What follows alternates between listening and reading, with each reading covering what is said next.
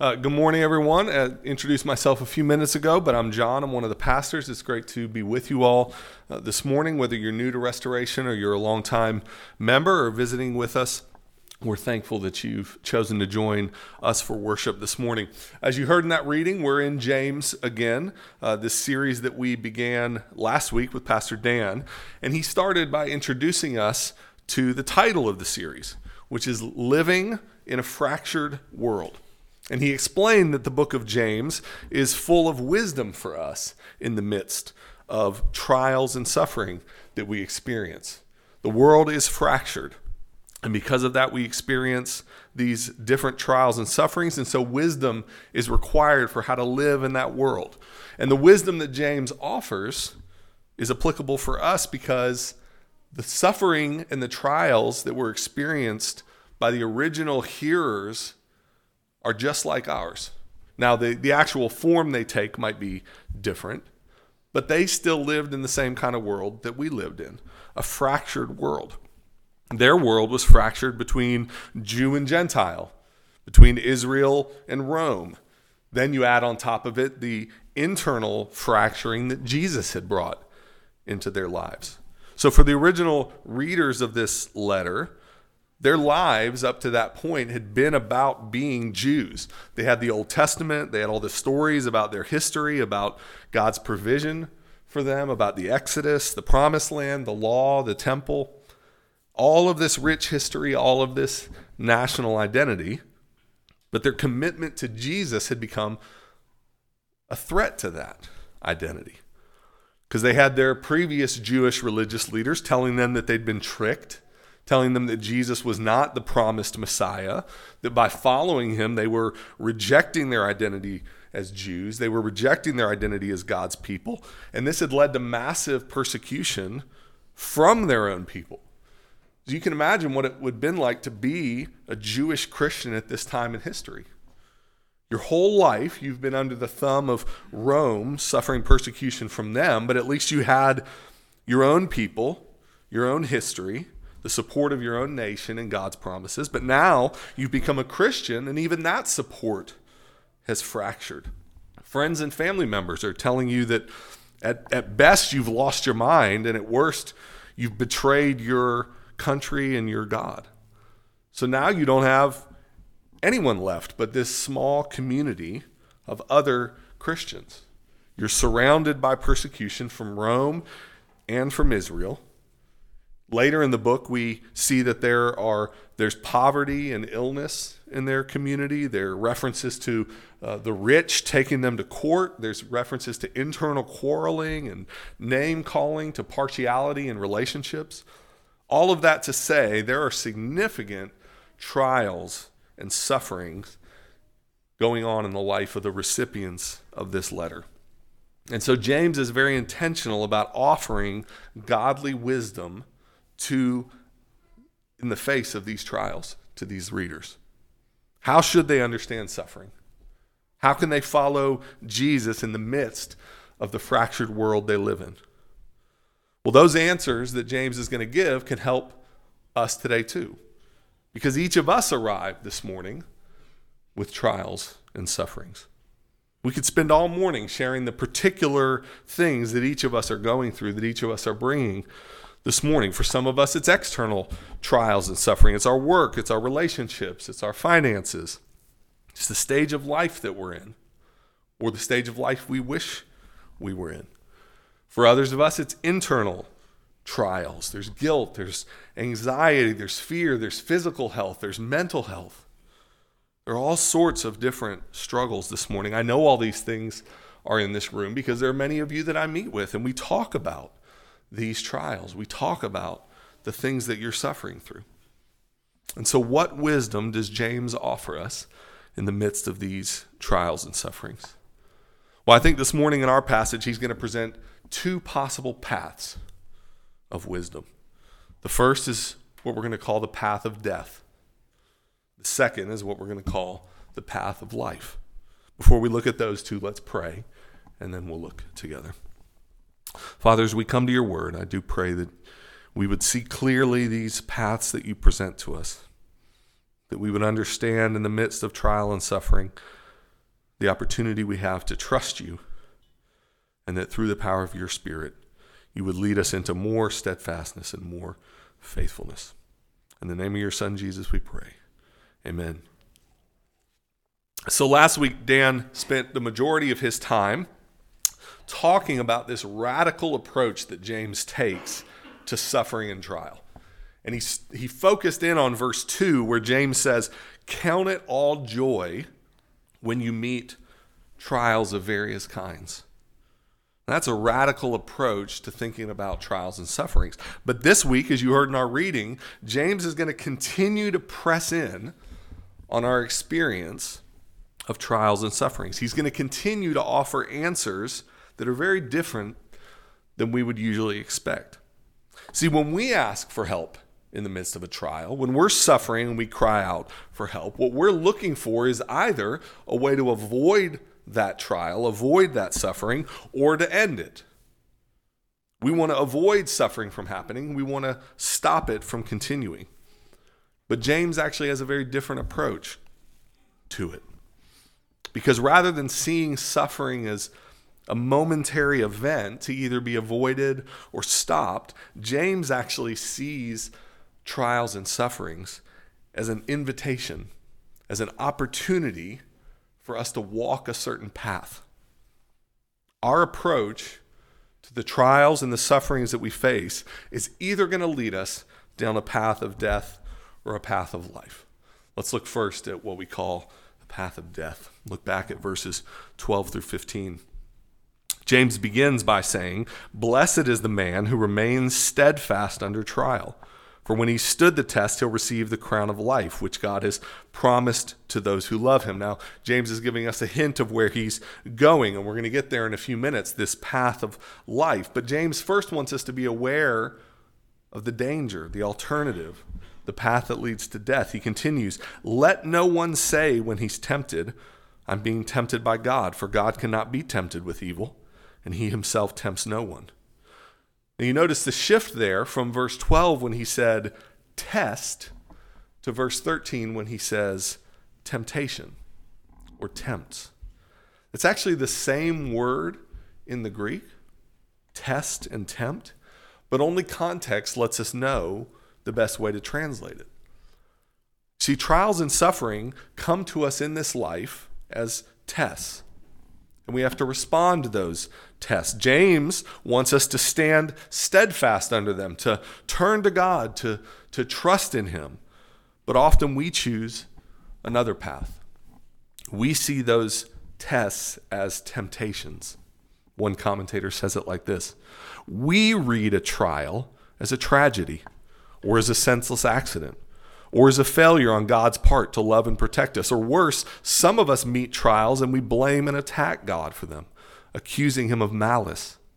We say that he tests us too severely. He pushes us towards sin so that we'll fail.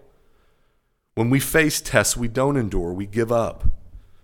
Because we believe failure is inevitable, we do fail, and then we seek someone to blame. God is tempting me, we say." Have you experienced this?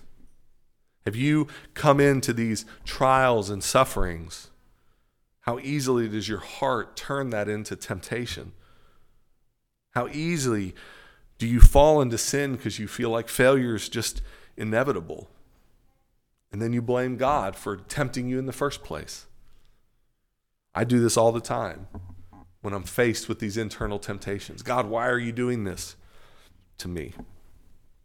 But when we do that, James warns us, we're already beginning to step down the path of death. Verse 14, he continues and says, "Each person is tempted when he's lured away and enticed by his own sinful desires." Because of our sinful hearts, we turn trials and opportunities to trust God into temptations. And then we blame God for subjecting us to them when we fail. And when the evil in our heart gains that foothold, it produces death. Look at, he continues in verse 15. "Then desire, when it's conceived, gives birth to sin. And sin, when it's fully grown, brings forth death." James is warning us here that the way that we respond to trials and suffering is more than just reactionary, it's actually formative. When we face trials and suffering, we aren't just facing a momentary event. We're actually facing the opportunity to choose a path to walk. Our response to trials and suffering is an issue of the heart that's actually forming us into certain types of people. People of steadfastness that leads to life, or people of selfish desire that leads to death. So how do you see your trials and your sufferings this morning? Do you come to them with joy, like Dan talked about last week? Do you see them as opportunities to endure and to trust God? Or do you allow sinful desire to take root in your heart, and do you turn from God or blame him for those temptations? If you find yourself struggling in that moment, that's actually a great place to repent. Sometimes we keep repentance on the surface, just the actions that we do. But Jesus talks so much about repentance in the heart.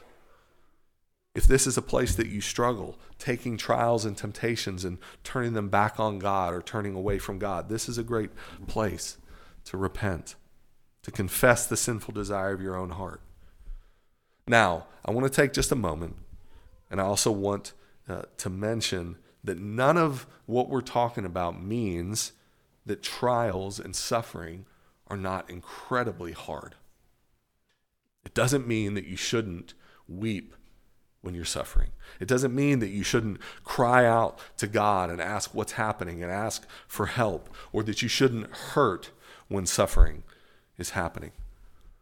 When Jesus' best friend Lazarus died, and he arrived and his sisters came out and wanted to know where Jesus was, Jesus didn't say, you should consider this all joy, actually.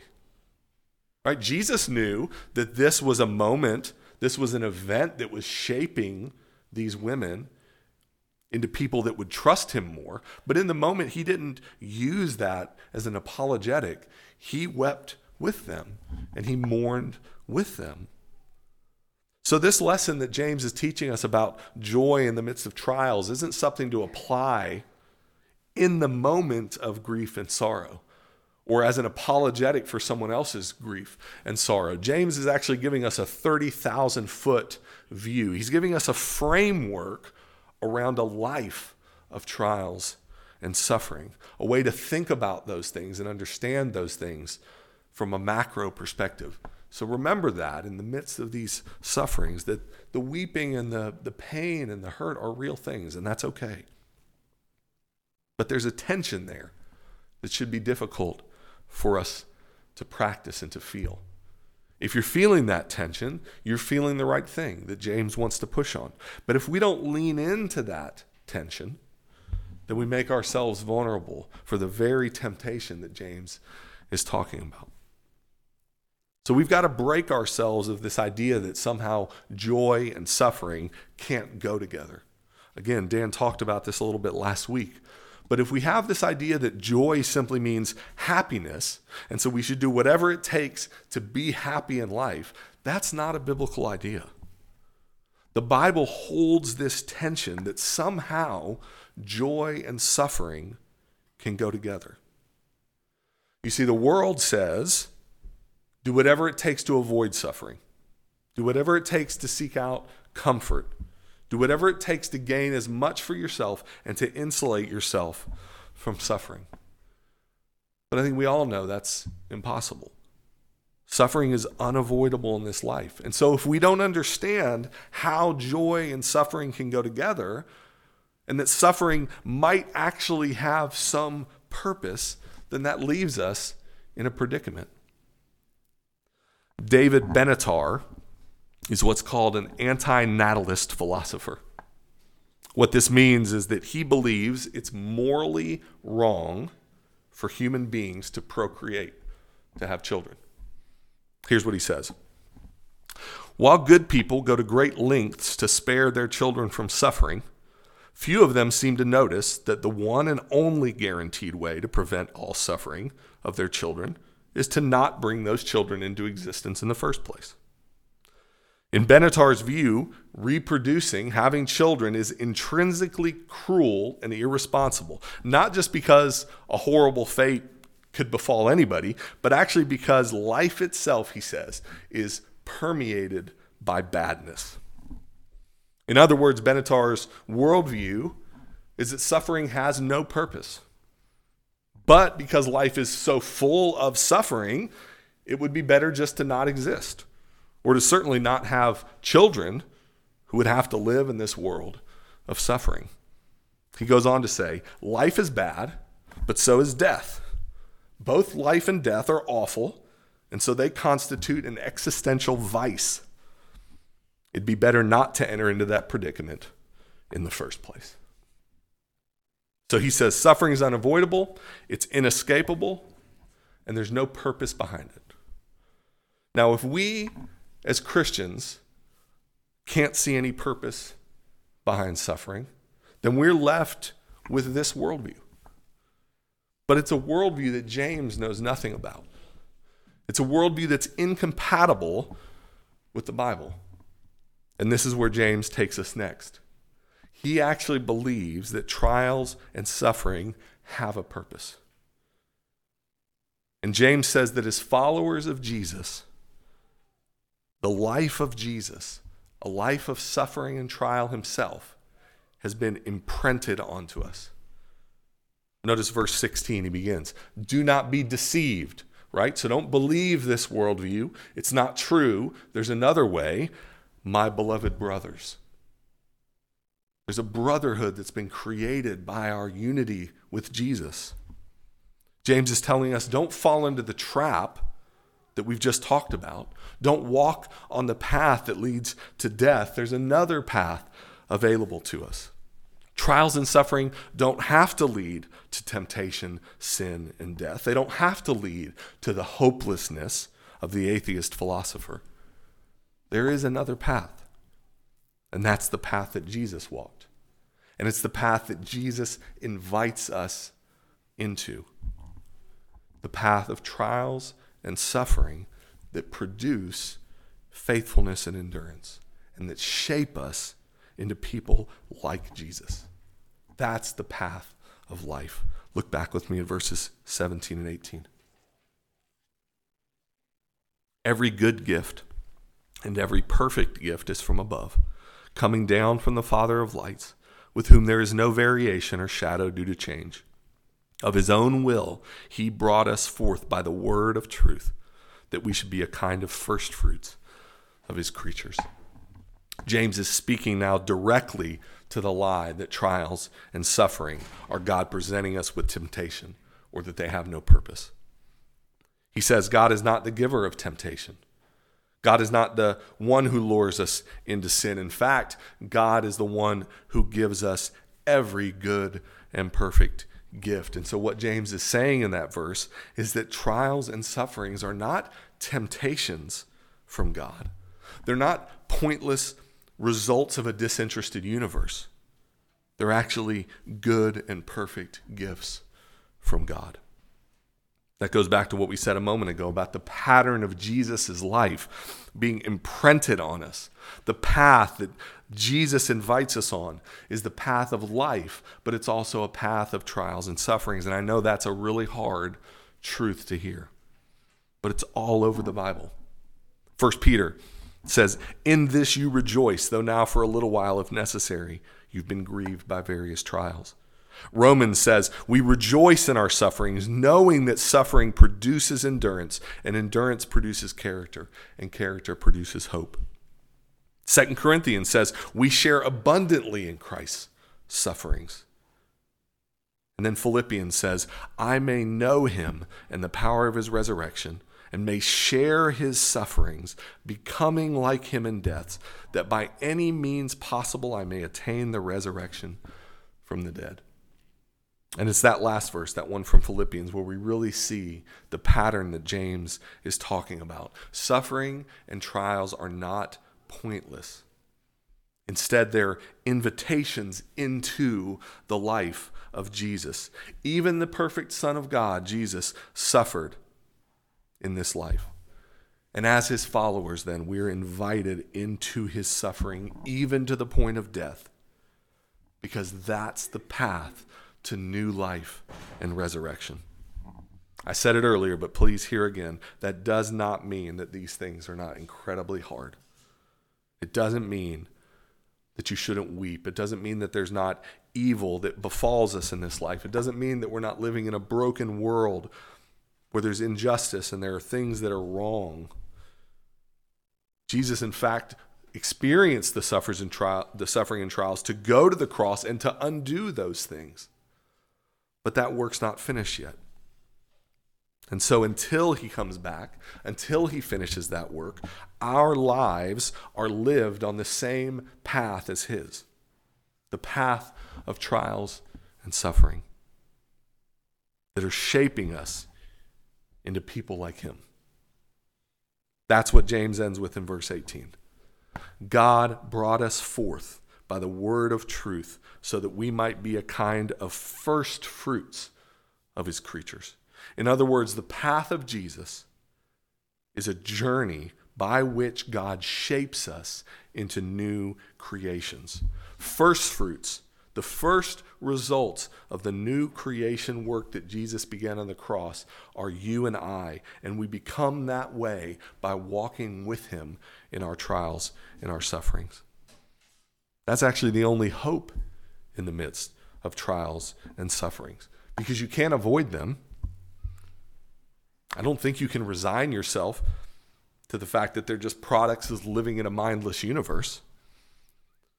So we have nowhere else to go but to say trials and sufferings are our participation in the life and death of Jesus. And so because of that, the hope is that we're promised the same end result that Jesus was, resurrection. As we come to the table in just a moment, remember that promise. We're going to see the sufferings and trials of Jesus right in front of our face. We're going to eat of his body. We're going to drink of his blood. We're going to touch and taste Jesus' sufferings and trials. And they're going to be mixed as we take communion with our own. We're going to participate in them with each other. And then we're going to look forward to the promise of resurrection. Let's pray and come to the table. Father, as we come, we do ask for your Spirit to be present, for it to make real to us your body and your blood, to make real to us your trials and sufferings, so that our own are mixed with yours and that we're reminded of the promise of resurrection. Amen.